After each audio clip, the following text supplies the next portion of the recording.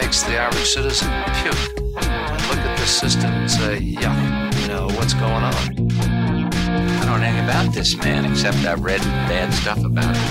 And I don't like what I read about him. We are more than just one coin. We create the world around this coin. Come, invention, come.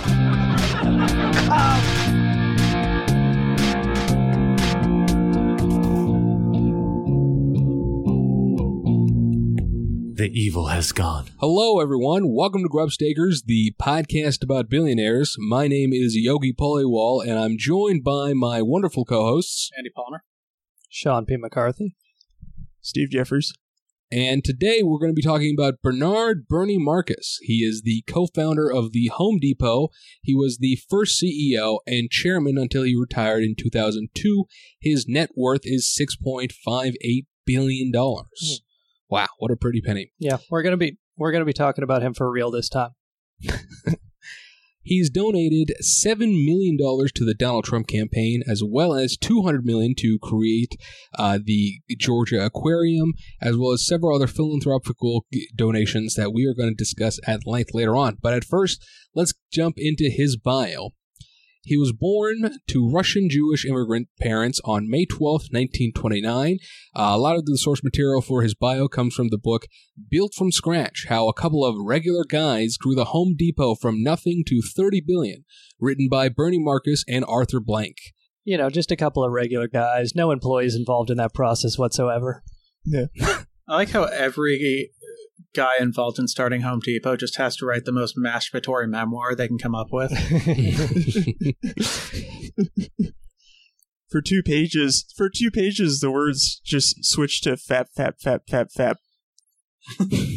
Like nobody noticed. Some of the research I could have done with this book is I could have gone back to Ken Langong's book I Love Capitalism that I read relatively early on the show, and I cracked it open and just read a couple sentences and realized this is such a piece of shit. I'm not going to put myself through this again. It is just you could get the best ghostwriter in the world and it can't polish these guys' turds. Right. These books, you try to open them and the pages are stuck together. That's how masturbatory it is. Even though Arthur Blank is his actual co-founder, it sounds like a fake author's name. Who wrote this book with you, Bernie? Writer, fake man? Come on, do better than that. Arthur Blank. Yeah, sure, why not? That's the kind of name you give Chris Hansen when he asks you what your name is. So going back to the book, he grew up in a fourth-floor tenement at the corner of Belmont Avenue and Rose Street in Newark, New Jersey. He writes that his mother, in her mid-40s, was crippled with rheumatoid arthritis. The doctor prescribed the only hope she had of ever walking again would be if she had another baby. And so Bernard Marcus was born on Mother's Day. After this, his mom having hands and feet that were hopelessly gnarled, but she would be able to walk after this. So was he born? He was born exactly 9 months after the day she was given that news. I don't know exactly. I mean, he credits his mom with her can-do and optimistic spirit and her spirit of giving, because the more you give, the more you get is an adage that he uses in the book. But I mean, I don't know why a doctor would be like, oh, you can't walk? You need a baby inside of you. I feel like the husband goes wink, wink. I just like that there's a doctor prescribing babies to people at the beginning of the Great Depression. You know what you need right now is an extra mouth to feed. His father was a cabinet maker who worked 15-hour days but still couldn't afford to provide Bernard, his older sister B, and his two older brothers, Irving and Seymour, who, because they were so poor, also worked to help the family. Now, one thing I don't get, and we'll talk more about his upbringing, but how can a father that's working 15-hour days and two older brothers working not be able to help the family afford a living? I know it was the peak of the Depression, but it just seems like somebody was probably a drunk. Wait, what year is this? This is 1929. That's the year he's born. Oh, yeah. But later on in,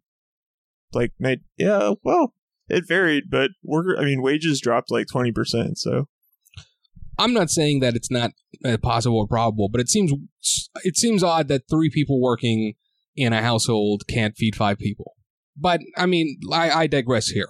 In the book's most bizarre anecdote, Bernard that was his first alienation from collective labor. In the book's most bizarre anecdote, Bernard describes that he lived in a predominantly black neighborhood, which made him a target if for no other reason than I stood out in a crowd. Black gang kids used to challenge me to fights every day after school and whip me badly. Which brings us to the bullied youth that many billionaires share. That excerpt continues to mention, finally, the leader of the gang was so impressed with my ability to take what he was dishing out that he wanted me as a part of the gang. At 11 years old, I not only ran with his gang of 30 black kids, but I became its second in command. They really should have beaten him harder. Then, when I was about 12 and a half, we moved away from that neighborhood, which was getting too rough for the family. Now, I don't know about you guys, but it seems to me that for 2 to 8 months, Bernie had some black friends. Obviously, he didn't make this friendship at year 11, and he didn't move exactly at 12 and a half years. So it seems to me that, he had a group of friends that they ran together on bikes, and every now and then they would squabble. But to say that you're in a gang when you're at 11 years old, where it's like, nah, this is a group of black kids you hang out with from time to time. It also sounds like his family got the hell out of Dodge as soon as the GI Bill and redlining really kicked into gear.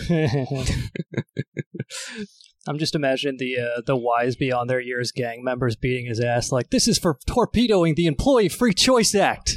Bam, bam. You don't understand any of this now, but this will make you a somewhat more lenient CEO 50 years from now. That was their idea.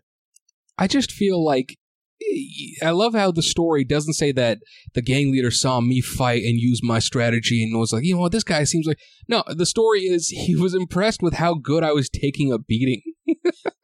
That's why he was promoted to second in command for how well he took it. He was the gang whipping boy. Yeah. Yeah, it's very important. So you're like vice president.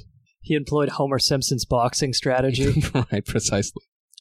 So, continuing on with the book, at age 13, his first job was soda jerk, which he would do after school, and during summer vacations, he would be a busboy in the Catskills Mountains. This job included soda jerk, but I just met him. This job included room and board, and you would keep the tips so he could, if you were frugal, you could make some money. Which I don't know about you guys, but my job was at Fred Meyer. My first job was at Fred Meyer pushing carts, and because I was under 18, I had to pay union dues, even though I didn't get the union health benefits. I would have loved room and board. Also, keeping the tips, not something that's allowed at Home Depot. Employees will be fired on the spot for keeping a tip, or for accepting any tips. Mm-hmm. Right, it's not like they've been walking 10 miles a day on concrete and lifting, 50-pound bags for 8 hours. Yeah. I see. You got a job for jerking off. I mean, that's pretty progressive. All right, so this is my second favorite excerpt in the book. All right, so he continues in the book talking about how he was interested in medicine, particularly the medicine of the mind. So he chose to read the writings of Freud and Jung. This leads to an anecdote about Jung. Sorry. No, yeah. You're fine. It's finally time that I mispronounce a white guy's name on this show. Yeah, it is Jung, though. It is Jung? All right, it's good. Actually, his first job in the Catskills was he was tasked with taking Kenny Youngman's wife, please. So he talks about while he was a waiter at Kusher's Country Club, he became proficient enough at hypnosis that he was able to perform on stage. He was able to put a person into a hypnotic state and take them back in years, but never made a fool out of anybody. I help people with memory problems find something they lost. In fact, I did one of the original stop smoking routines. I hypnotized as many as 10 people at a time. It was here that I got into people's minds that I began to understand how some folks became obstacle for others. Listen, I know that we've been called an anti-Semitic podcast at times, but we literally are dealing with a guy that was hypnotizing people in his youth. Yeah, but that could be anybody's fault, Yogi, that we're called an anti-Semitic podcast. I don't. That could happen to any podcast. So, because of this incredible insight into medicine, Bernie Marcus would chose to enroll at Rutgers College in Newark. Continuing with the book, after my second year, I sought a med school scholarship. One day, the dean, with whom I'd become friendly, called me. He had arranged a scholarship for me to attend Harvard Medical School. The dean then says he'll give Bernie the address where he has to send $10,000. The dean then says there was a quota on how many Jews Harvard would willingly accept into medical school. I looked it up, Stephen, and $10,000 in 1948, around the time he had been in his second year of college, equals $106,628.22. So they wanted $100,000 worth of money in 2020 dollars to accept a Jewish person into Harvard Medical School at the time. That's so much cheaper than it is now. That's like three times, even after adjustment for inflation, probably what it costs. You know, in looking at reviews for this book, my favorite is this one-star review on Barnes & Noble, and it says that this guy, it's anonymously written, and it says, fiction, and not very good fiction at that. He talks about how, the review talks about how Jewish kids were required to pay a $10,000 kickback, and his family didn't have the money. He was so disappointed, he claims that he dropped out of school. And then this is what the review says that I love. He says, let that soak in for a minute. Any student so brilliant that he was offered a scholarship to Harvard Medical School after his second year of college could obviously get accepted to Johns Hopkins or Yale or Duke or Stanford, but this wouldn't do. He was so disappointed about not being able to attend Harvard that he dropped out of school altogether.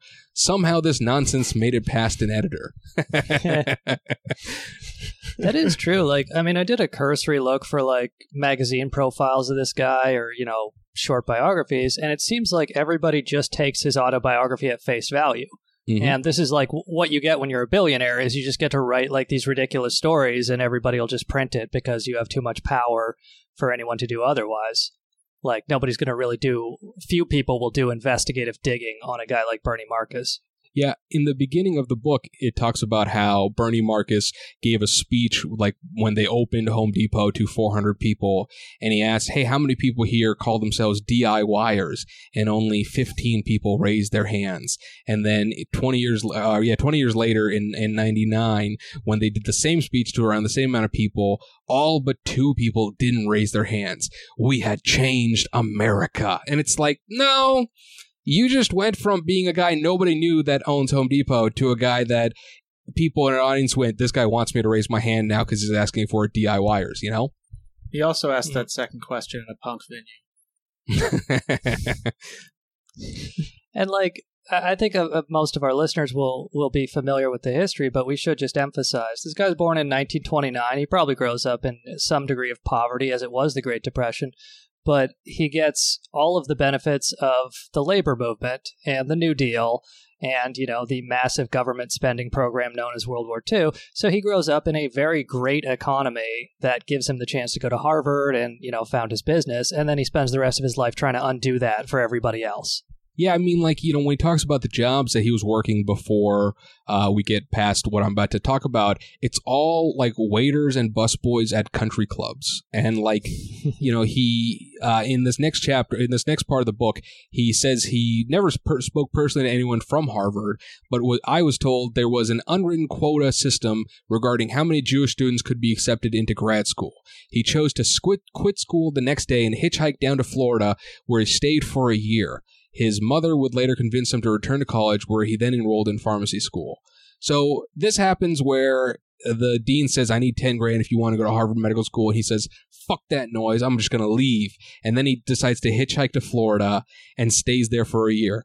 No fucking, and then in Florida, I didn't, none of that. Just a year like fucking Jesus' story from baby to teenagers disappeared. You know what I mean? It doesn't fucking exist. Wow, why would it happen in 18 years? That would make a compelling case for what happened afterwards, you know? Yeah, but it's shocking to me. Scrolls, he kills a kid. Yeah, and I didn't want to pay the $10,000 bribe, so I have to go to pharmacy school. That story is just repeated exactly on his Wikipedia. Mm-hmm. So I don't buy it at all. After this passage, he talks about how his family was Orthodox Jews, but since he couldn't understand Hebrew, he backed off the orthodoxy, but I never backed off being a Jew. He continues, I understand the frustration that blacks faced in America years ago. Jews suffered the same obstacles. Large corporations, banks, and industries were devoid of Jews in positions of authority. We could not belong to exclusive clubs or high society. There's a great jealousy of Jews in America, but we fought for our share. Sean, you have something to say about this, right? You've got about 40 minutes on this part. I do like how he stayed loyal to his Orthodox roots by permitting large gatherings during the COVID-19 epidemic. Yeah, I mean, like, during this part, he mentions that, like, you know, although I was young, I knew of what was going on during the Holocaust and how that affected him greatly and how preserving the Jewish religion and it was precious to him. So he has since donated to several Jewish organizations that we'll talk about later on today. So Bernie Marcus finishes pharmacy school in 1954, and it picks up in the book that a father of his friend Larry Wurtzel dies, and so Larry just gives Bernie 50% sweat equity share of his father's Millburn, New Jersey pharmacy business, Central Discount Drug. Now, I don't know what's going on here, but it sounds like Larry was hypnotized. Who gives a random guy fucking half your business, right? It doesn't make any sense. Maybe the story of him only being in the gang temporarily was a bit of a white lie. Maybe he just kept that shit going, and he's like, yeah, how do I explain how I got 50% equity in a business for free? And in the book's description, he says that since he wanted to be a doctor, he sort of resented being a pharmacist, so him and Larry would fight often. Which, like, a guy gives you half of his business, and you're like, fuck that guy, man. He wanted 51%, I guess. But so he didn't even buy it at a discount? He just got half a business for free? That seems very suspicious. Oh, yeah, that's it. And that's like, they talk more about him and Larry arguing in this book than they talk about him receiving half of the business. I mean, I guess from Larry's perspective, you know, his father passes away, and he's like, I need help running the business. This guy just finished pharmacy school. I might as well take him on. And Larry didn't have I think that Larry was just like, kind enough to be like, honestly, guys, I think he was hypnotized. The more and more I think about this, it only makes sense that Larry was under and then went, here's a contract, here's 50% of my father's company. And then when he came over, all they argued about was the fact that you hypnotized me, Bernie. You fucking made me think that you were my father and you were signing over something that I wasn't, you know? But look, all I'm saying, Bernie, is before I went out to drinks, I had never touched a cigarette, and now I'm a pack-a-day smoker. So it goes on to tell the story about this man named Danny Kessler, and Bernie Marcus and Larry Wurtzel, the guy that he split the pharmacy with, got into a fight, and Danny Kessler came in and was like, hey kid, give me a cigar. And Bernie was so pissed, he was like, choose a window. And the guy's like, what? And he was like, choose a window. I'm going to throw you out one of them. It's like, I don't know. There's a whole bunch of like macho Bernie starting fights with people stories in this book, and they all seem pretty bullshit. But Danny Kessler introduces Bernie to the concept of a discount store. Danny Kessler says, hey, this store sucks. You're obviously not happy here, but you seem like a decent employee. You should check out discount stores. So Bernie the next day did, and he was hooked at the prospect of a discount store and selling cosmetics. And I think that this guy, Danny Kessler, and his partner, Henry Flick, were kind of just running a cosmetic pyramid scheme, because it doesn't seem to make sense how this rest of this part comes. I'm just saying, like, imagine being worth $7 billion and sitting down to write your memoirs and putting things like, and then I said I was going to kick this guy's ass, and I totally was about to kick his ass. Like, I was about to beat the shit out of that guy for like 100 pages. This book was written in 99, but I don't know exactly how much money he had, but this was the height of his, he would retire from Home Depot 3 years later. So whatever he had, he was at the top of his game at that point, So Bernie was hooked at the prospect of discount stores, and he convinced Larry to stay with the drugstore, and then convinced the man leading the cosmetic department, Henry Flick, to sell Bernie the merchandise on credit and to operate at Spears 5th Avenue next to Empire State Building. All of this would fall apart as Steers would face bankruptcy, and Bernie with his business partner Larry owed several people money. And so at this point, Bernie owes Larry money, he owes this Flick guy money, and they owe a whole bunch of money for the drugstores.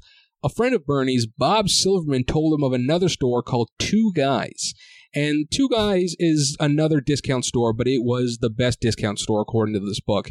Bernie would then case the store 10 times in a 2-week period, noting that the place was better than other discount stores. He happened to stumble upon the owner, Herb Hushman, and it describes Bernie buttering up Herb, being like, hey, this is an amazing store. Tell me what it's like. And Herb's like, oh, you seem nice. I'll tell you that I bought this. I take care of this. And I buy this stuff and we sell at this cost. And then at the end of Herb telling Bernie everything that was great about the store, gleefully describing it, Bernie would then say this, and this is a quote from the book, for the smartest guy in the world, you're the biggest schmuck I ever met in my life.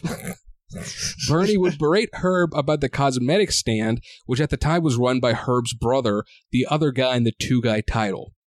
Herb then was so convinced that he bought out Bernie's inventory at Spears and another store, and with this he paid off the debt to Henry Flick and then paid Larry off as well. So he was finally cut from the drugstore, and he was cut from the Henry Flick Cosmetics, and he was now just working at Two Guys.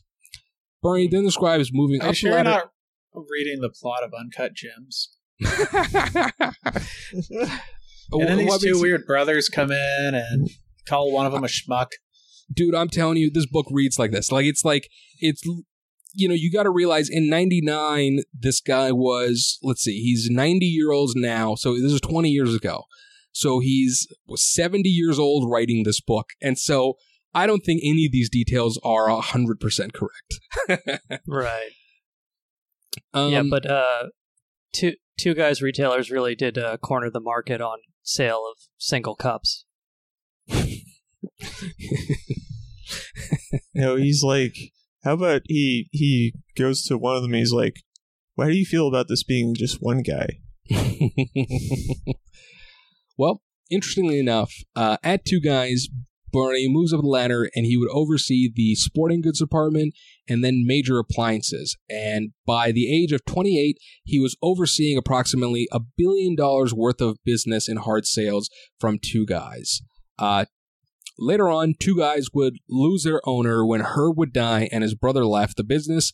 Outside investors tried overexpanding and failed, and by 1968, Bernie Marcus decides to leave Two Guys. At this point, he was 39 years old. So, what's their names? I don't know. It talks about like Two Guys trying to buy Vornado, which was like an electric fan company, and that fan company was going out of business. But I mean, for 10 years, Bernie Marcus learns how a store that sells everything succeeds and fails. After Two Guys, when he would leave in 1968, he joined a company called Odell. He was there for 2 years before he joined Dalen Corporation as vice president in its North Bergen, New Jersey offices. In the book, when he says he leaves Two Guys, he was like, I'm tired of the snow. I'm tired of being in a place that's cold. And then literally 2 years later, he goes back to New Jersey. By 1970, do you know if he mentions the Vietnam War at all in the book? He does not mention the Vietnam War at all in this book, no. Other priorities, I'm sure. Yeah. In 1972, he has an ex-wife, Ruth, 2 kids in college, Fred and Suzanne, and a new wife, Billy, who has another child from Billy's first marriage, Michael Morris. At Dalen, he would be handed the reins to the Handy Dan Home Improvement Centers, and this is where the Home Depot story begins. There, he would be equated with Arthur Blank, Ken Langone, Ron Brill, and eventually Pat Farah. This is where the Home Depot story kind of begins. So we covered some of this in the Ken Langone episode, but Ken Langone was looking for a company to invest in. With some research found out that Handy Dan's were some of the best stores. While the umbrella of Dalen was near bankruptcy, Handy Dan's was a profitable business. At the time, companies were set up in a 81 to 19% stock portfolio, 19% being for the public and 81 being private. Apparently at this time that was fairly common. Ken Langone chose to buy as many of the 19% stock as he thought it would be very profitable. He then met with Bernie Marcus, and they'd gotten along, but when Bernie Marcus set up a meeting between Ken Langone and Bernie's boss, Stanford Singleoff, they hated each other. Sanford Singleoff, according to the book, had an axe to grind with anyone that would work with them that rubbed him the wrong way, and even had the nickname as the villain from Flash Gordon. The fuck's that guy's name? Oh, Ming the Merciless. Yes. Yeah. I saw him referred to as Ming a couple times. Yeah, Sanford, basically, if you wrong Sanford, he wanted to fuck you over in the long run, which is something that we're going to cover in just a moment here. So Ken Langone was buying a majority of the public stock.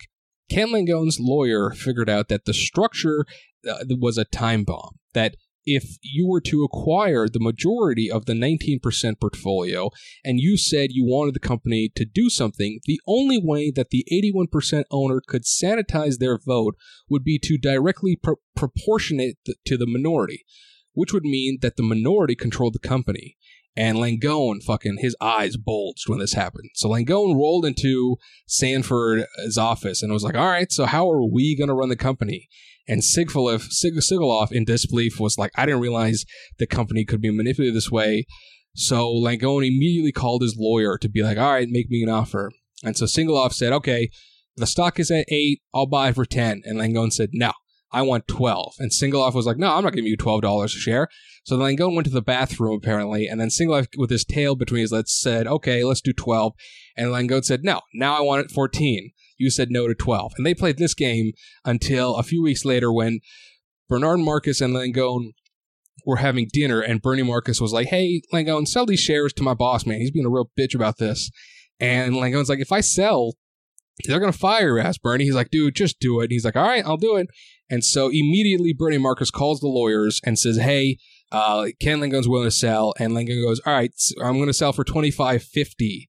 And the lawyer was like, why $25.50? And Langone's like, because it needs to feel like a negotiation. All this seems like bullshit. I have no fucking idea if any of this is true. It's like the note about Langone going to the bathroom in the middle of a negotiation. Like, that's kind of thing that business psychos like jerk off to the rest of their life. Mm-hmm. So then, once Langone had sold the stock to Bernie's boss, Sanford, there was a discussion with the board about who was to be the CEO, and Bernard Marcus was a natural choice. Apparently at this meeting, Sanford was like, fuck that noise, and would then, after this, fire Bernie Marcus, Arthur Blank, and Ron Brill.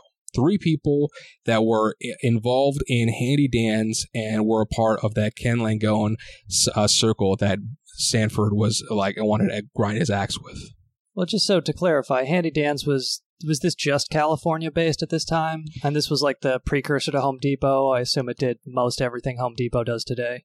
Handy Dan's was in California and in Phoenix, and some of their stores were called Angel stores, which, I don't know, all of these construction stores have like odd religious like affiliations, so I'm not exactly sure about that.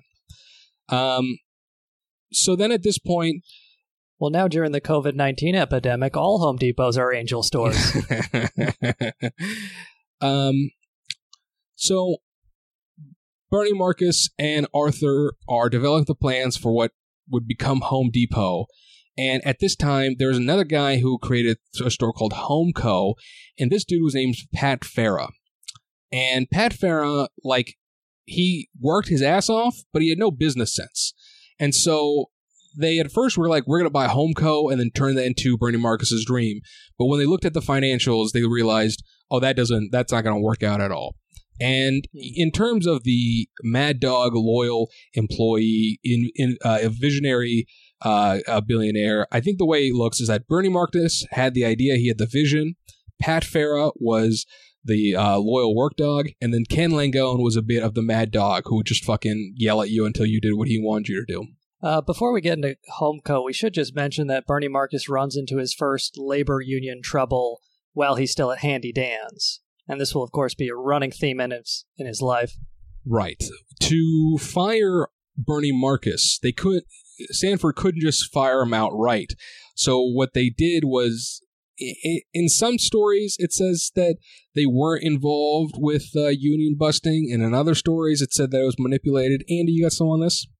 Yeah, I looked a little bit into it, and I pulled from, I pulled from the Wall Street Journal review of Built from Scratch, but also they talk about it on entrepreneur.com. where they say it's, of course, fake. And then Fortune also had Fortune magazine had a figure, but it looks like the charge was that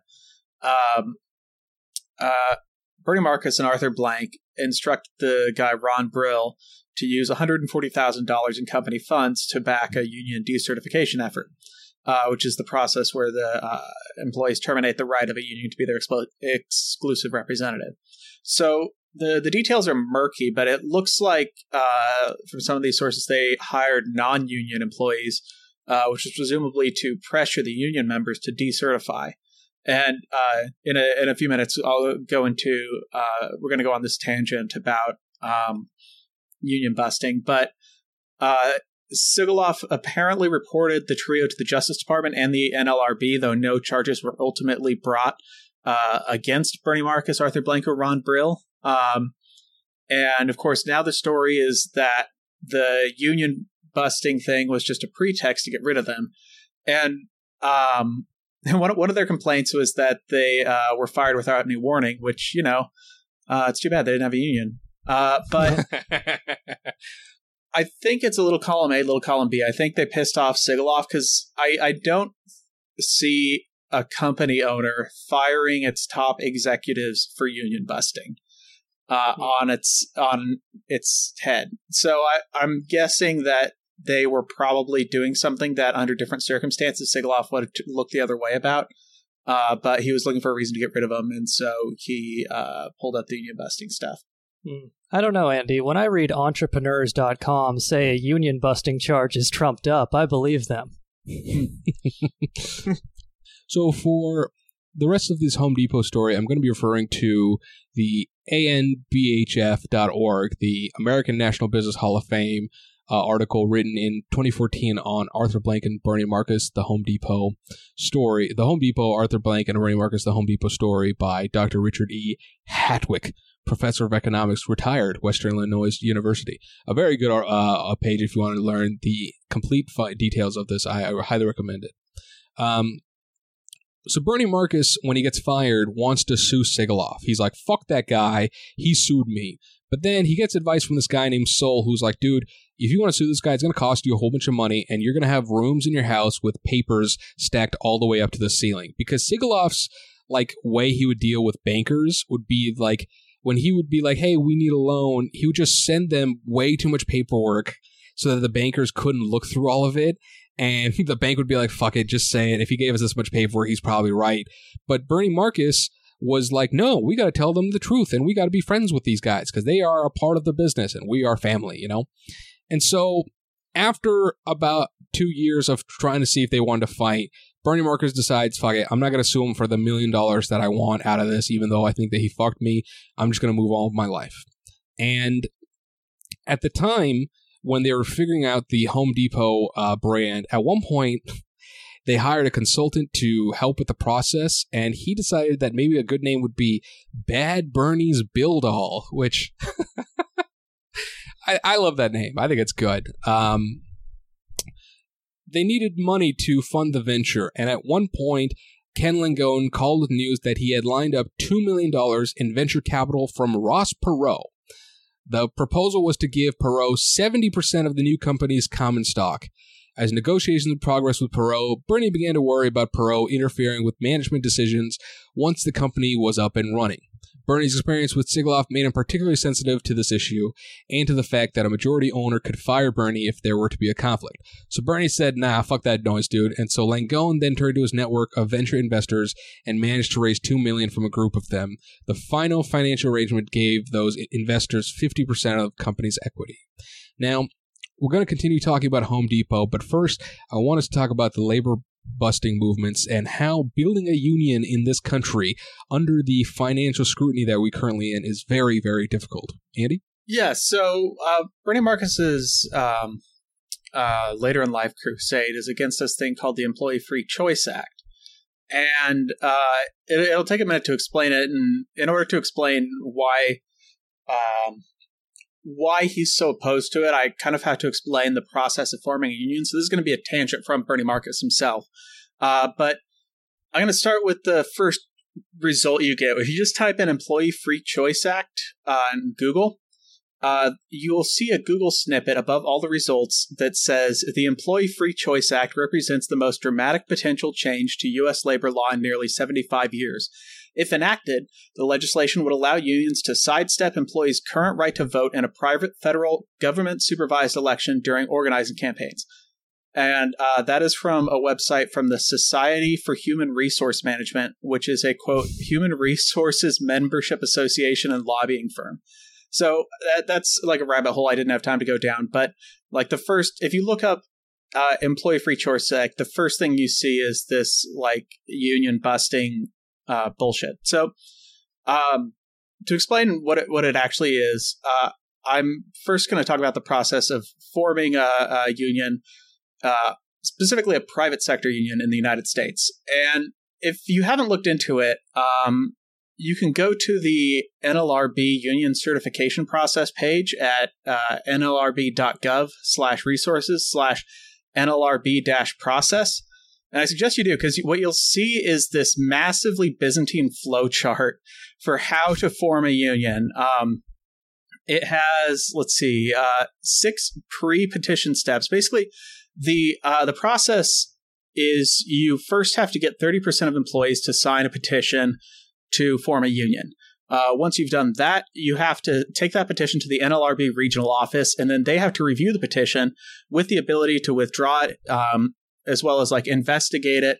And there's kind of a waiting period where then you have to negotiate with the company and the NLRB when there's going to be the actual election that will form the union. In that time, the company has a massive amount of freedom to do all kinds of different things in order to stop that process. And like even looking at this flow chart, it says like under investigation of regional determination, this is after the petition has been brought in, but is several steps before the actual union formation election.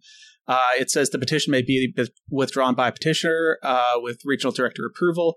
Petition may be dismissed by regional director. Parentheses, dismissal may be appealed to the board. It's this massive thing where if, let's say, you work at Burger King and you don't have the resources to hire a lawyer, it's going to be like a huge pain in the ass to figure out. But if you're Burger King, you can just hire an army of lawyers to use every facet of it to your advantage.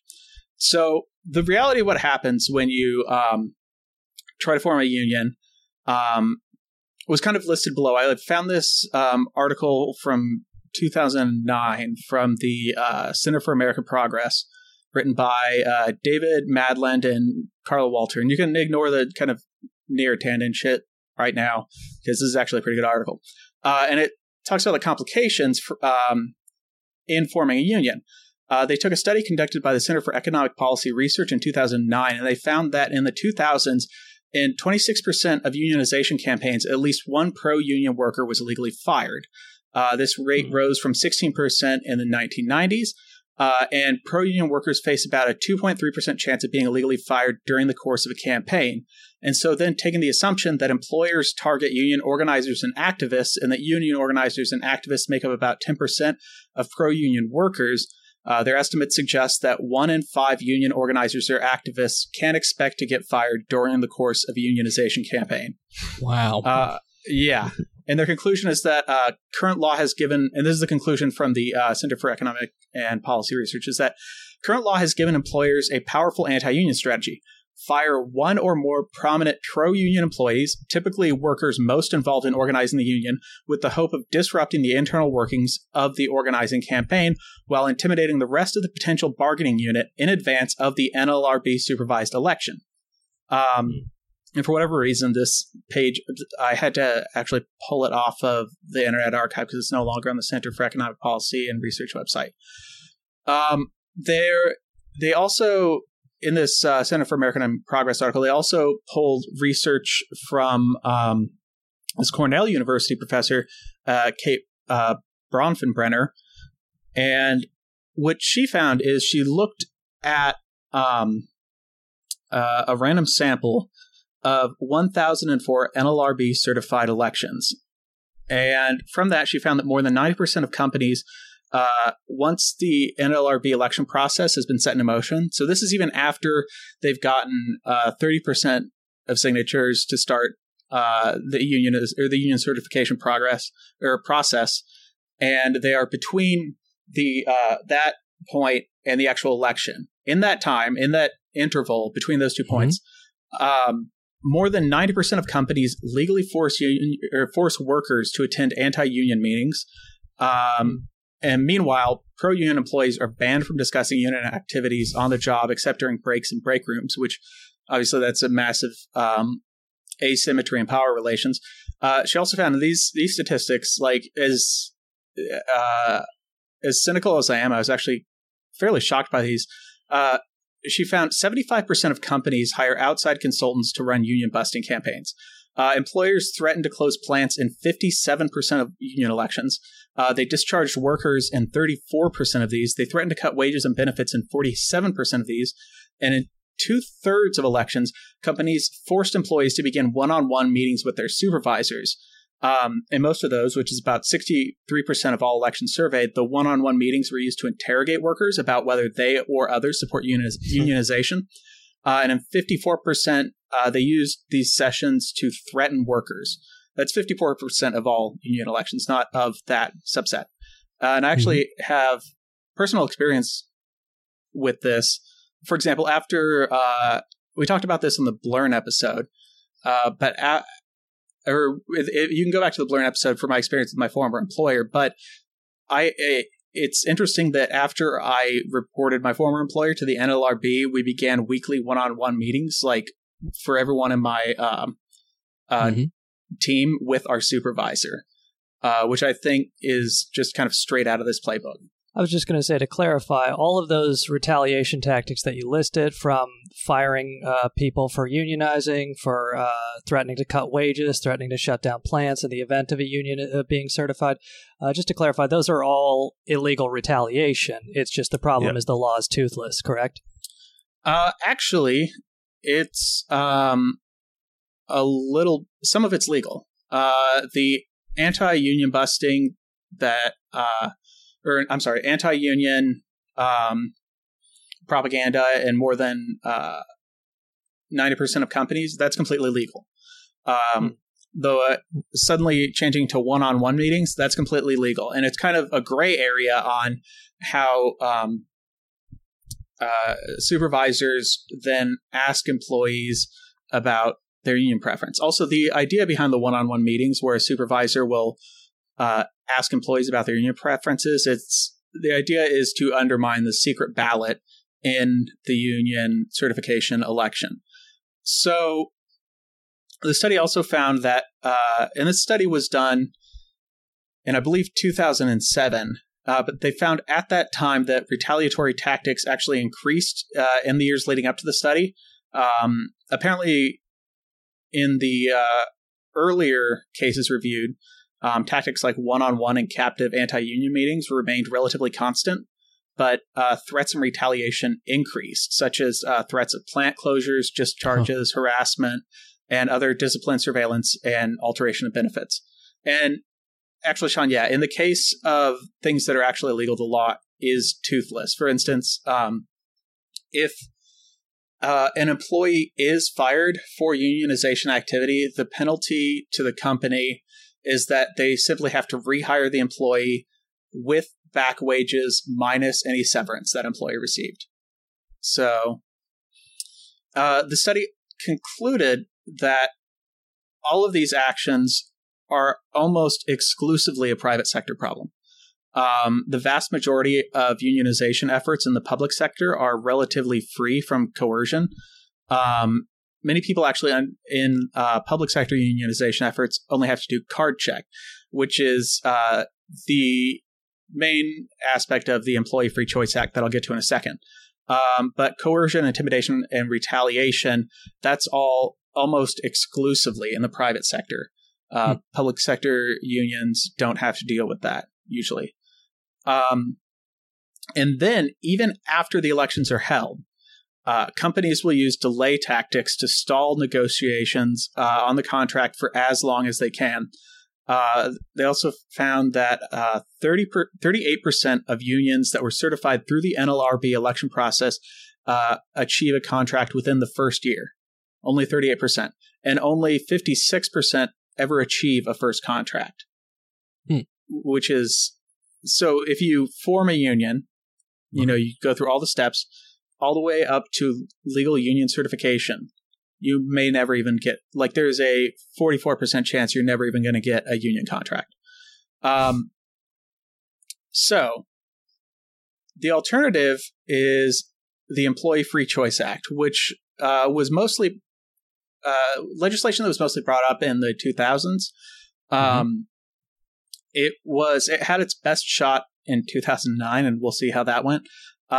It was brought up again in 2016, but didn't go anywhere. But the legislation is card check, which is basically you just have to have a majority of people in a company sign a form for union certification, and then you have a union. You don't have this two-step process where in between those steps, a company can just have barrage after barrage of anti-union activity. It also has different penalties for companies who violate the National Labor Relations Act. It also promotes in their words, good faith bargaining through a mediation and arbitration option so that employees can negotiate a first contract. And it actually it undermines the delaying tactics by forcing employers to enter a binding arbitration to produce a collective agreement at least 120 days after a union is recognized. And so in this 2009 Center for American Progress article, they say in 2007, the Employee Free Choice Act passed the House and received majority support in the Senate, but it did not receive enough votes to break the threat of a filibuster. With a new Congress and President Obama's promise to sign the bill, the Employee Free Choice Act has a strong chance of becoming law. And here's what really happened. It was introduced in 2009 by Ted Kennedy. Democrats Ben Nelson, Blanche Lincoln, and Tom Carpenter all joined the Republicans in opposing it. Also, Arlen Specter, who just switched over from Republicans to Democrats in 2009. One of the first things he did as a Democrat was oppose the Employee Free Choice Act. And Dianne Feinstein, she didn't explicitly oppose it, but she did announce that she would prefer to seek alternate legislation. One thing the Democrats tried to kill was the card check. So, knowing all this, a paranoid person might conclude that maybe there's a vast conspiracy of America's most powerful business people to keep it near impossible to form a private sector union. And this is where we come back to Bernie Marcus. The Huffington Post actually got their hands on a conference call in 2008. It was hosted by Bank of America, which at the time was receiving bailout money. It was another attendee was AIG, also receiving bailout money. Bernie Marcus was on the call, and this guy Rick Berman, who's the founder of the Center for Union Facts, which is typical like cushy bootlicker position. I'm sure he makes like $500,000 just publishing articles about how unions are there to take your free choice. Right. Marcus made these statements. He's one of those weird Twitter accounts. He's one of those weird Twitter accounts who's like, Union Facts. Unions are yellow. Union Facts. Unions eat at least 4 meals a day. So, in response to this very, like, the Employee Free Choice Act, which is just a very mild rule change, just very, like, such, like, just simple reform on an obscure law that, and a lot of this flew under the radar in 2008 because of the financial crisis. And, Obama, who's going to make everything better. And then Obamacare and all that kind of took up most of the news. But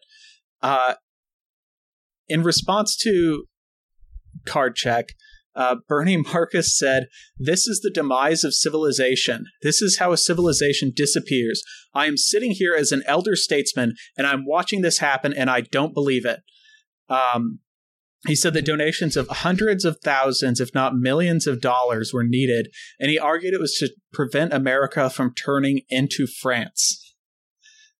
Not the Soviet Union, not Cuba. The end of civilization is America turning into France. I never thought I would see it I never thought I'd see us going to 30-hour work weeks. France. To paid paternal leave. He also said if a retailer has not gotten involved in this, if he has not spent money on this election, he's referring to the 2008 election, if he has not sent money to now former Senator Norm Coleman and all these other guys, they should be shot. They should be thrown out of their goddamn jobs.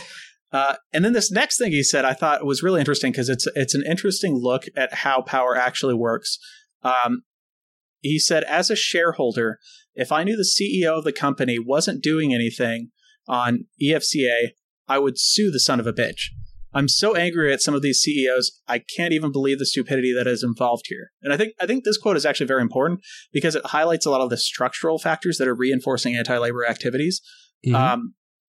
Because in this case, it represents Bernie Marcus, who is speaking from the position of the property class, the shareholder, and he's talking about forcing the hand of the CEO, who's basically the professional managerial class. And he's talking about basically the way he's saying it is that even if a CEO is sympathetic to this law, that CEO doesn't have a choice in the matter. He will be removed from his position by the owners of capital if he does not do their bidding. And it's also interesting how the kind of legal system is brought in to reinforce the class system. I mean, this is kind of amateurish analysis, but like when he says I would sue the son of a bitch, like he's probably exaggerating. Like that case would probably be thrown out, like suing a CEO for not supporting certain legislation. But I think it's clear that the idea in his head that the job of the government is not to be involved in helping workers' rights, but to protect the interests of the property class. And he pretty much just spells it out right there in that one sentence. So he also went on to say this bill may be one of the worst things I've ever seen in my life.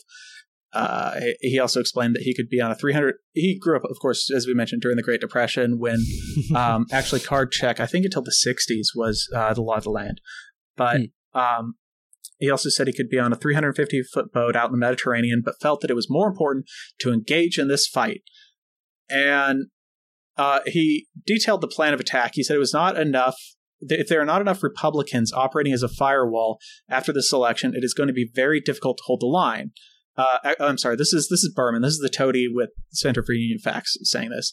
He said the only way after these elections, if we don't have a filibuster-proof Senate, is to make the issue so hot in some states so that even a Democrat who is up for election in 2010 has to think twice about whether or not they're going to let this thing go by. And of course, we're talking about people with like bottomless resources to fight this thing, to make it completely untenable for a lot of politicians to support it without a massive media onslaught. And Marcus said that he claimed that rather than giving lobbyists money, apparently he didn't have much faith in lobbyists. He said that the participants need to make campaign donations rather than lobbying payments. And it's also, I guess, worth noting or reiterating that a lot of these people had just stuffed their pockets with government bailouts. So a lot of these campaign donations, then it's just, taxpayer money going into the pockets of legislators to kill pro-union legislation.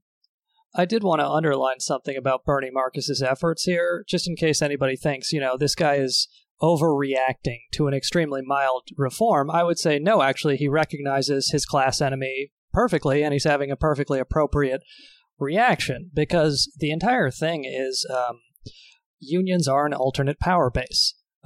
The capital owns the political class, so the only thing that can stop them is labor unions and labor union power. And that's actually why you see, we've talked about these New Deal union reforms, the 1938 Wagner Act. Well, actually, the last piece of major labor law passed in this country was the 1947 Hartley-Taft Act. And that's actually the first thing the Republicans passed when they took back over the Congress after FDR left. And there's not been any labor union law since then, since 1947. And this is the legislation that allowed right-to-work states to exist before they were outlawed under the Wagner Act.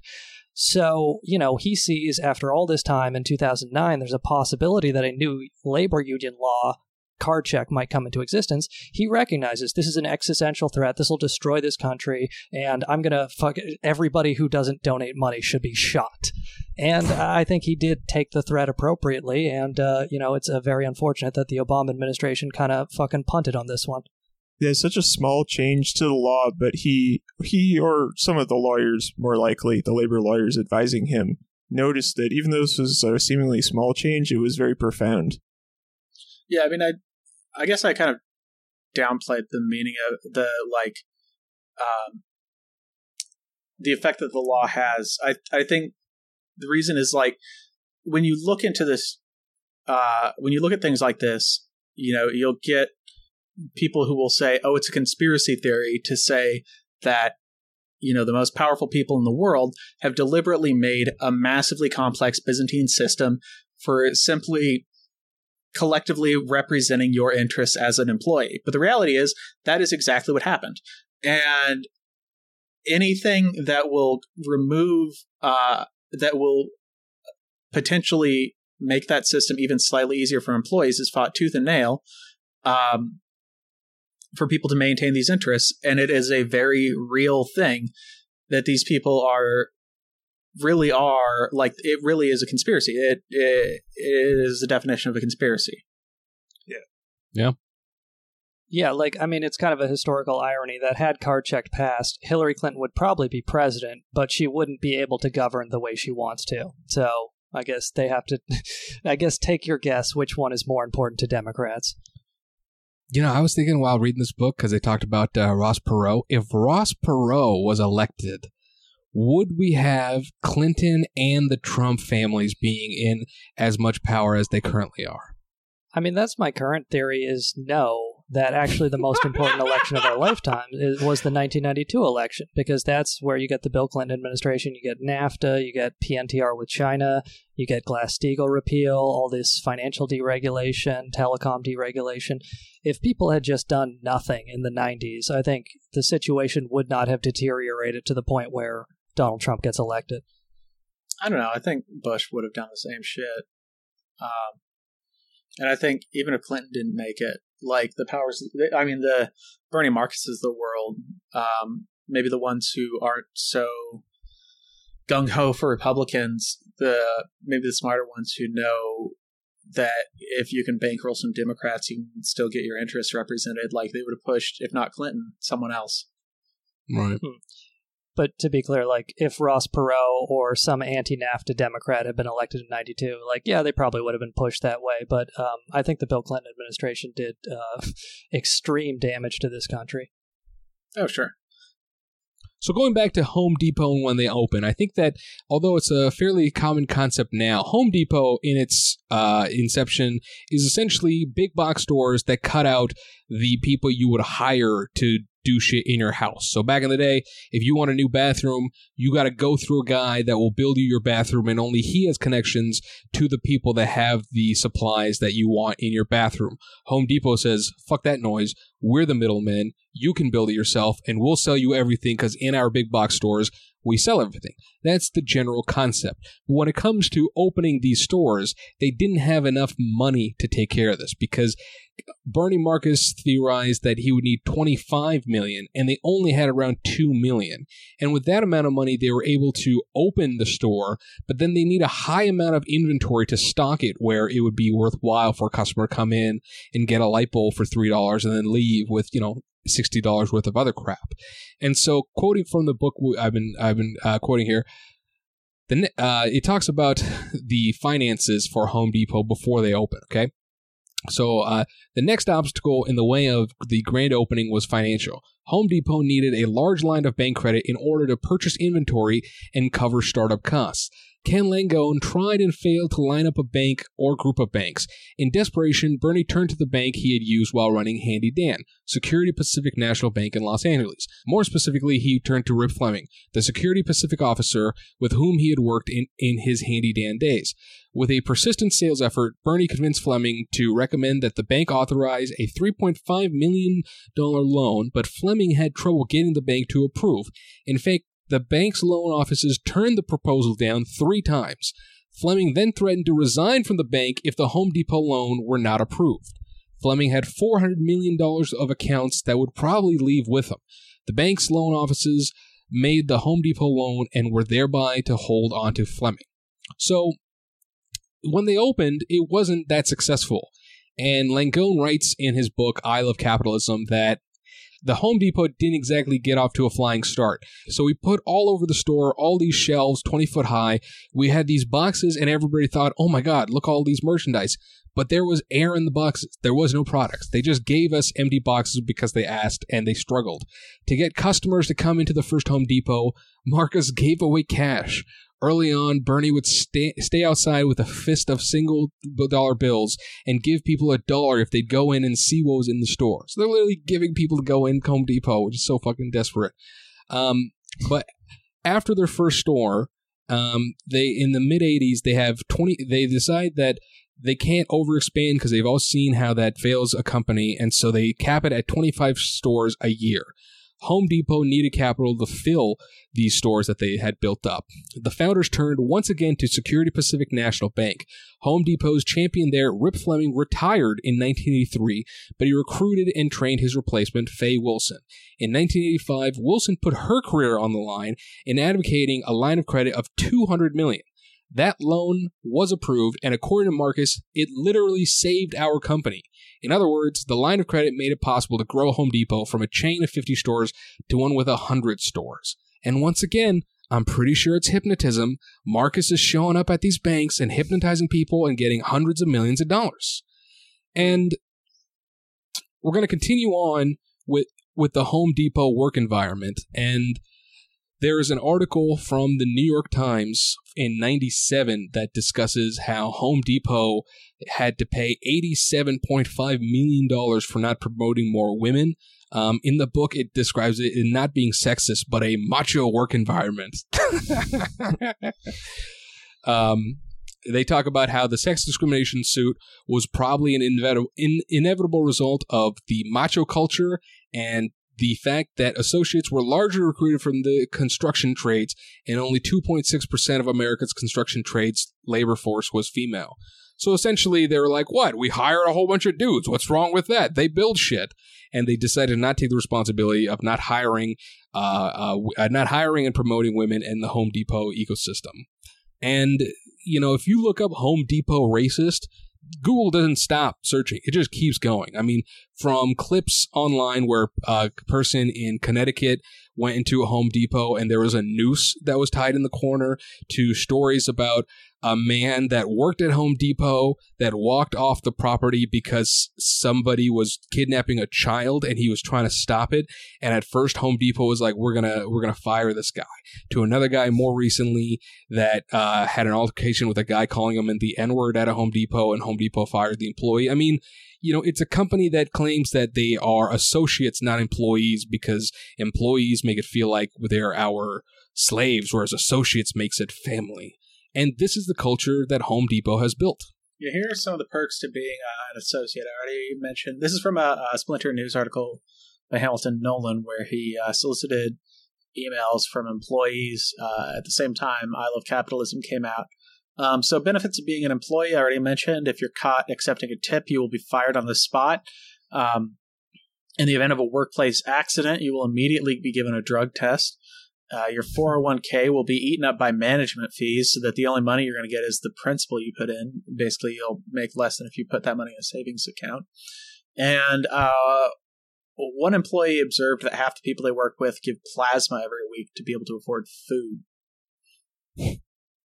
Wild. Yeah, and obviously working at Home Depot is seriously hard on your body if you happen to be walking 5 to 10 miles a day on concrete, lifting heavy stuff. And you're very unlikely to get a wage, and they'll play anti-union propaganda, or you're very unlikely to get a wage increase, and they'll play anti-union propaganda and fire you if you attempt to organize to better your working conditions. Well, it's not that they'll play anti-union propaganda if you attempt to organize working conditions. It's that when you're onboarded, you're given anti-union propaganda. Apparently, it's some of the most involved training they get. one person said that they spent more time on the anti-union propaganda than actual practical DIY information that you would expect someone who works at a hardware store to be given. I can actually, my girlfriend Gabby found a video of it that I could play here. Yeah.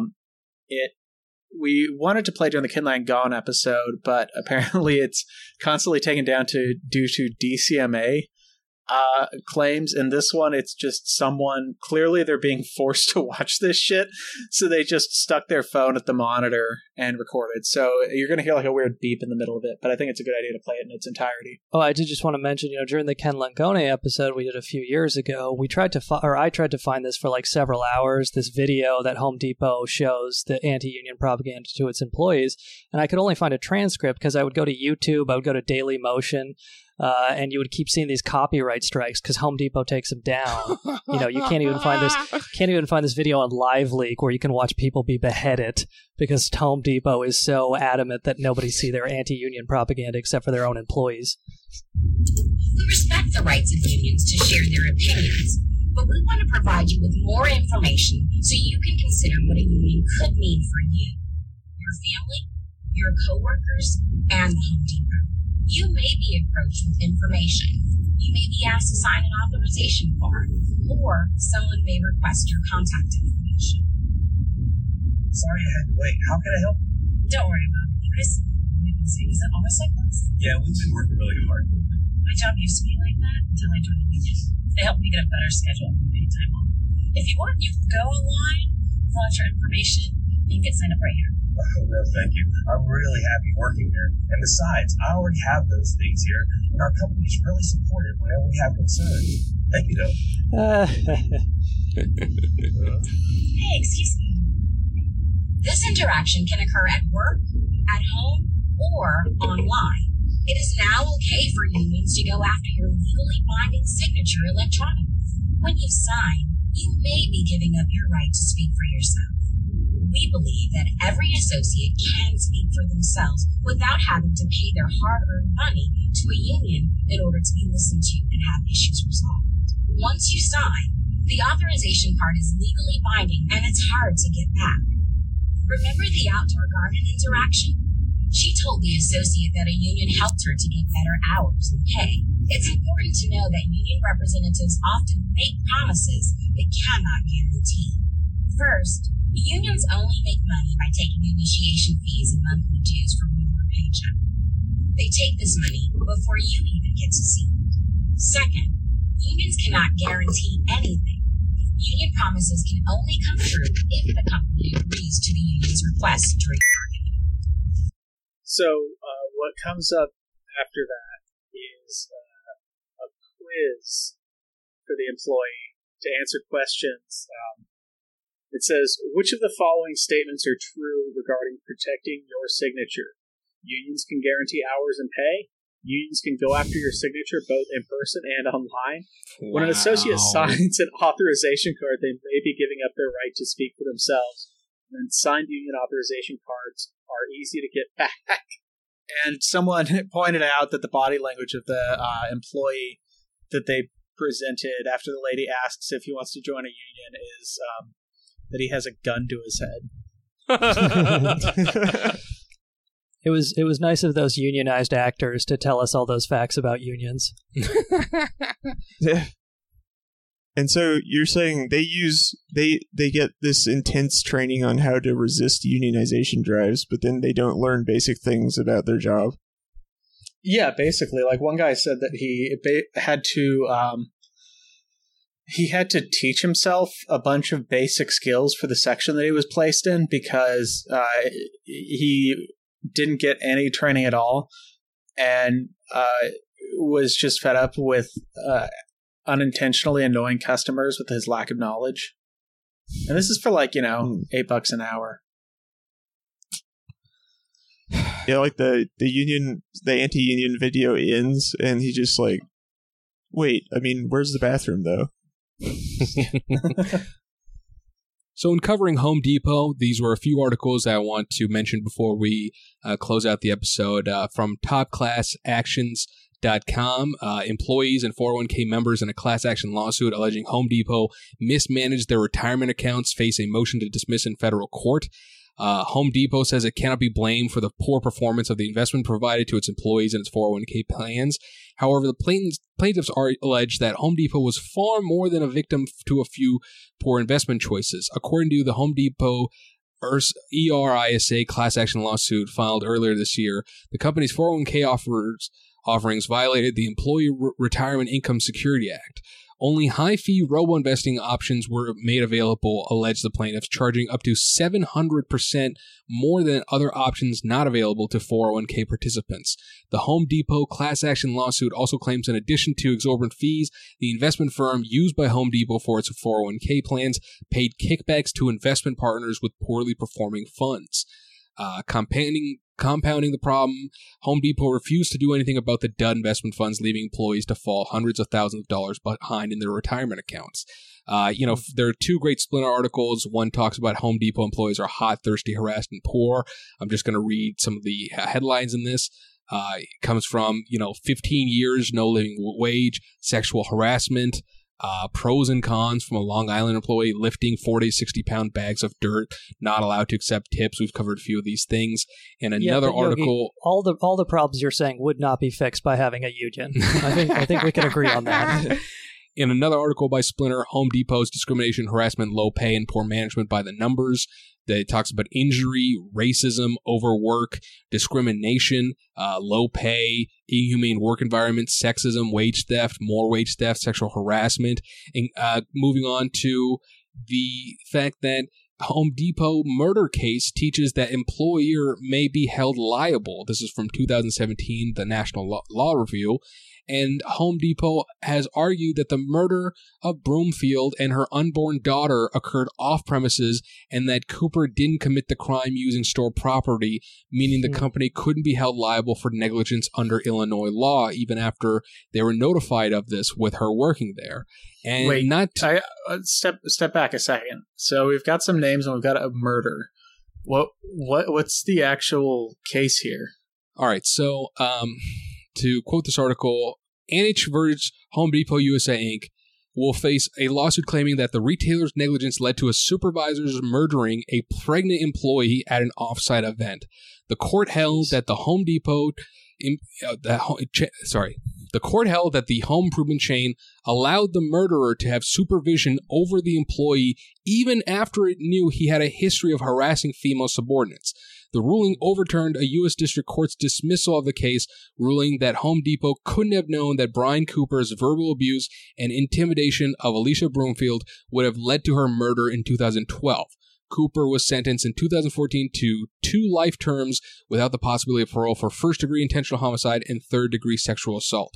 So Home Depot knows that this manager is harassing this individual, and she is murdered, and her child, unborn child as well, because of this. Not including the fact that the GOP billionaire, Bernard Marcus, is saying that the coronavirus is not that big a deal. Stay open. We can make malaria medication. Fuck the employees. The Home Depot needs to stay open. Sean, I believe you have some more on this? Oh, yeah, he went nuts about the medication that was disproven. Right, hydrochloroquine or whatever. So Bernie Marcus is a big Trump booster, and there was going around the boycott Home Depot hashtag because he said he's going to donate a bunch of money to Trump's reelection, and some concerned trolls were like, well, he's retired from Home Depot, but he's still a major stockholder. That's where his $6.6 billion fortune comes from. And I just wanted to highlight a couple things real quick. We don't have time to get into it too much, but it should be noted Bernie Marcus is a major Israel hawk and proponent for war with Iran. So he's also gotten some positive press for saying he's going to donate the majority of his fortune. But a lot of these donations go to organizations like the Foundation for Defense of Democracy. This is a pro-Iran war organization. The Foundation for Defense of Democracy, their official Twitter, their Iran program, FDD_Iran, they sent out this tweet on November 28, 2019. Hashtag Ilhan Omar was recruited by a foreign government, received funding from a foreign government, and passed sensitive information through intermediaries to hashtag Iran. So this charity that this guy, Bernie Marcus provides a third of FDD's budget, is tweeting out conspiracy theories about Ilhan Omar being a foreign agent. And it should also be noted that an employee of the Foundation for Defense of Democracies, an employee there was working at the Donald Trump administration. The guy's name is Richard Goldberg. He's a senior advisor at the Foundation for the Defense of Democracies. He was hired by John Bolton to work for the National Security Council under Donald Trump. He was receiving a salary from the Foundation for Defense of Democracies while he was working for the White House. He immediately left the day after Soleimani, the Iranian general, was assassinated. He left the White House the day after and went back to the Foundation for the Defense of Democracies. So when we talk about, Bernie Marcus providing a third of the budget for this organization, this is what his charitable givings is. And, you can just look at the Foundation for Defense of Democracies sending out all these tweets bragging about how, Trump showed that he was not he said the FDD sent out a tweet gloating via Twitter that Iran thought, quote, Trump was a Twitter tiger. He has proven otherwise. And that was, of course, the day after the killing of Soleimani. So he's a major advocate for war. He's called Iran, quote, the devil. So, that just gives you an idea about what he wants to do with his charitable money. But what I wanted to talk about with regards to this current epidemic, coronavirus, and I think this ties into the union stuff that we were talking about earlier. Because, when would you more want a union than when there's an actual lethal pandemic going on and you need somebody to step in and force workplace safety if management won't do it? And sadly enough, a Home Depot employee has died, but we don't know how many. We know at least one has, but Home Depot refuses to say how many of their quote-unquote associates have died during this COVID-19 epidemic. But the thing is, Home Depots are open. Lowe's are open because they do sell some essential goods, but they also sell a bunch of bullshit, gardening stuff that people don't need to go to a store to get right now. And in fact, the website modernretail.co, they quote numerous Home Depot employees saying that customers had told them that they went into a Home Depot or a Lowe's just because they were bored and they were one of the few places open. Like, this is killing people that these organizations are open. Mm-hmm. And Livia Gershon, writing in the Daily Beast, writes up how a Home Depot worker in Washington, D.C. told her that he would like to see U.S. Home Depots do what the ones in Ontario, Canada have done and offer online ordering and pickup or delivery only. He said it's galling to see shoppers packing the store with carts full of mulch and other non-essential items, even if he is getting a $100 bonus for working under the current conditions. $100 for my family's health is not really the value I'm looking for, he said. So, Home Depot in the U.S., they could switch to this model they've been forced to adopt in Canada, which is the stores are closed except for you order online, you pick up, you can't just walk through the fucking store. And the consequences of them not adopting this are an article that came out just a couple days ago in the Hartford Courant, is a Hartford, Connecticut local paper. And I'm just going to read a bit about it. It talks about Jonathan Ferreira, was a 26-year-old Home Depot cashier who died of COVID-19. He was the head cashier at the Home Depot store on the Berlin Turnpike in Connecticut. He never took a sick day, according to his parents, but on Monday, April 6th, he could not drag himself out of bed for his early morning shift. He was just so tired, said his father, Paulo Ferreira. 3 weeks later, he was dead of COVID-19. He had trouble getting a test. He couldn't get tested. He was forcing himself to work, but he didn't know. He didn't know he had COVID-19 until it was too late. The Home Depot would not provide an accounting of how many of its employees have died during the pandemic. However, they have offered to pay for Jonathan Ferreira's funeral. Yeah. Oh, that's nice of them. The thing is, we just don't fucking know how many people are getting sick and dying, but we know that they have no union, and no representation and nobody willing to step in and tell management no. And they are keeping these stores open in the U.S. totally needlessly because, you know, Home Depot's actually been doing well during this pandemic because people are stuck at home. They want to do home improvement projects or, you know, people are bored. So they walk into the only store that is open and they kill the fucking employees. And I just want to read one paragraph here about what happened to Jonathan Ferreira, because I think we hear this in the U.S., 80,000 people dead, and it's a statistic. It doesn't register. So I'm just going to read this from the Hartford Courier. At 1:30 a.m. on May 1st, the hospital called Paulo and Elizabeth Ferreira, his parents, with bad news. His blood pressure had completely dropped, Paulo recalled. They called us a couple hours later and said there was nothing else they could do for him. They asked if we wanted to say our last goodbyes. Through FaceTime, they shared a few final words with Jonathan while a doctor held his hands. My last words to him were, Jonathan, we love you very much. We will never forget you, and you'll be with God, his mother said. He was unable to respond, but his parents say they are comforted by the doctor's assurances that their son could still hear them. 80,000 people dead. These are not statistics. These are real human lives. And we don't know how many people of those were killed by Home Depot, but we know at least one was. And this is a body on Bernie Marcus's hands and all of these fucking executives and shareholders. And you know what? Just fuck these pieces of garbage. I am absolutely disgusted with them and what we allow capitalists in the U.S. to get away with. I think their job provider is going to support them.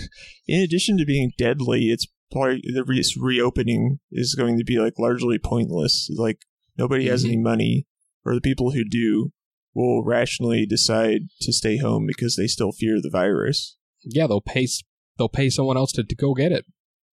You open your, well, maybe if you will, but you open your store and then we're still in the, nothing has changed as far as there being a depression going on. Actually, I think I might talk about it on the next episode.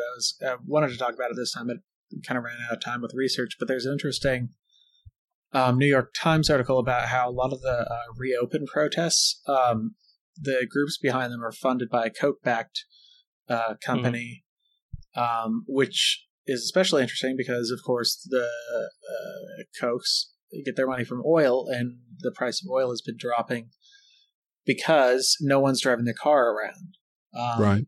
So there is also like a billionaire connection in that, where like, you know, the drive to reopen seems to be coming and seems to be bankrolled by the oil and gas industry and the people at the top.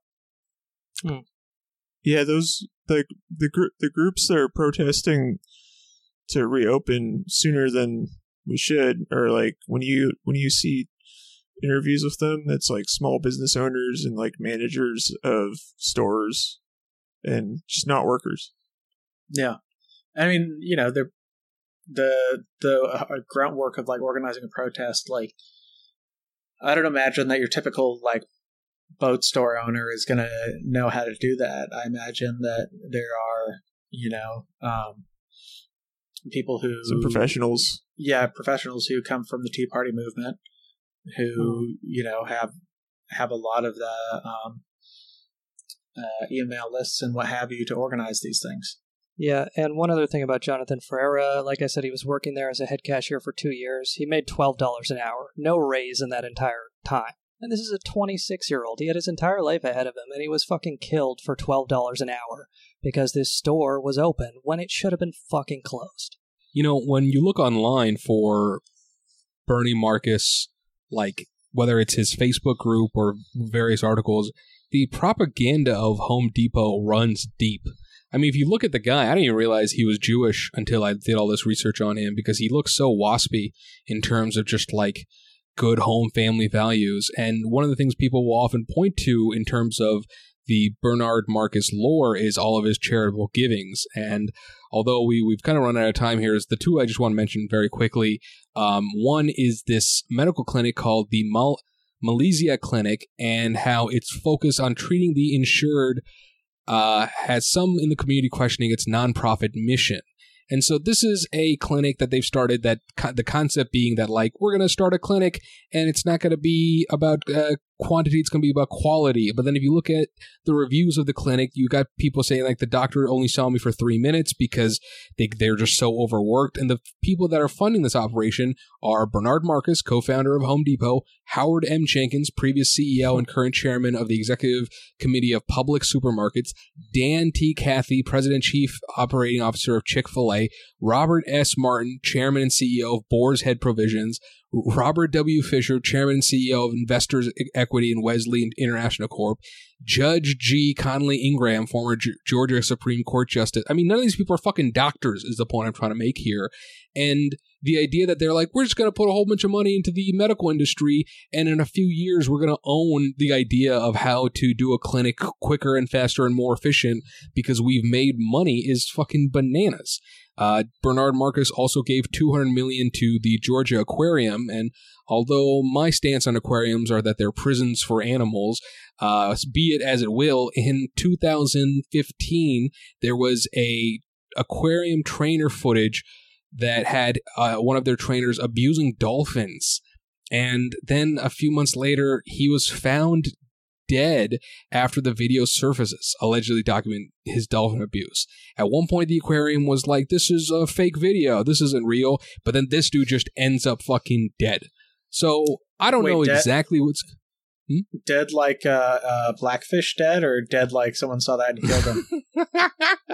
I don't know exactly. I mean, like, the article talks, this is from Newsweek, it talks about the Taji Dolphin Action Group, a dolphin advocacy organization, found him kicking, hitting, and yelling at dolphins during training sessions. And, like, all right, you know, you gotta call them training sessions. It's just, this animal is my slave. Like, I mean, it's this animal that's wild is now someone that does tricks for fish so that an aquarium can make money from it. But he ends up fucking dead. And yeah, don't fuck with dolphin prison gangs. They have connections on the outside. They can hurt you. You know, the propaganda for Home Depot is deep in this country. If you look at the Facebook group, when people try and call out some of these accusations, there's just mobs of people that are willing to support Bernie Marcus because they got a fucking power drill for $20 cheaper. I mean, it's ludicrous. It's also wildly astroturfed. I mean, if you, as I mentioned with the first Google result for the Employee Free Choice Act, like, the first Google result is, of course, propaganda against it, astroturf propaganda, and the next several Google results are the same kind of thing, where it's all bullshit about how, like, oh, a union will trick you into joining their union by putting your name on a card, and they're doing it so that big union, you know, those union bosses with their cigars can just swim in piles of your union dues. You know, it's all shit like that. Just all over the internet. Sounds like you're jealous of people who have protected their signature, Andy. It's just, you know, things that are all over the place. That's clearly, like, I don't think any reasonable person who, like, if you explain to a regular person who hasn't been exposed to a lot of this stuff what a union is and what it does for workers, like, no one would buy into this. It's all just propaganda. And I think, and, you know, someone mentioned in the comments to this Home Depot anti-union thing, you know, if you don't know much about unions, then your first job, this is the first thing you see. Right. You know, that's that might just, like, form your opinions, which is the goal, is that's what's shaping people's opinions, this massive campaign that's run by, you know, the richest people in the world. Yeah, I think if we've learned one thing from this episode about Bernie Marcus, it's the duality of old Jewish men named Bernie. Well, he got the light and the dark side. I call him Bernard Marcus because I think that hurts his supporters. This man is the Two-Face to Bernie Sanders' Harvey Dent. Well, as we all know, a billionaire that gets a divorce doesn't eat butt. And with that, this has been Grubstakers. I'm Yogi Pollywall. I'm Andy Palmer. I'm Steve Jeffers. I'm Sean P. McCarthy. We don't have time to go into it, but I do just want to say Bernie Marcus has been supporting Trump's, you know, so trade war with China. Home Depot, as of 2006, is number 2 after Walmart, number 2 U.S. importer of goods from China. So don't believe his bullshit. It's all propaganda. Stay safe. Take care. Thanks for listening. Bye.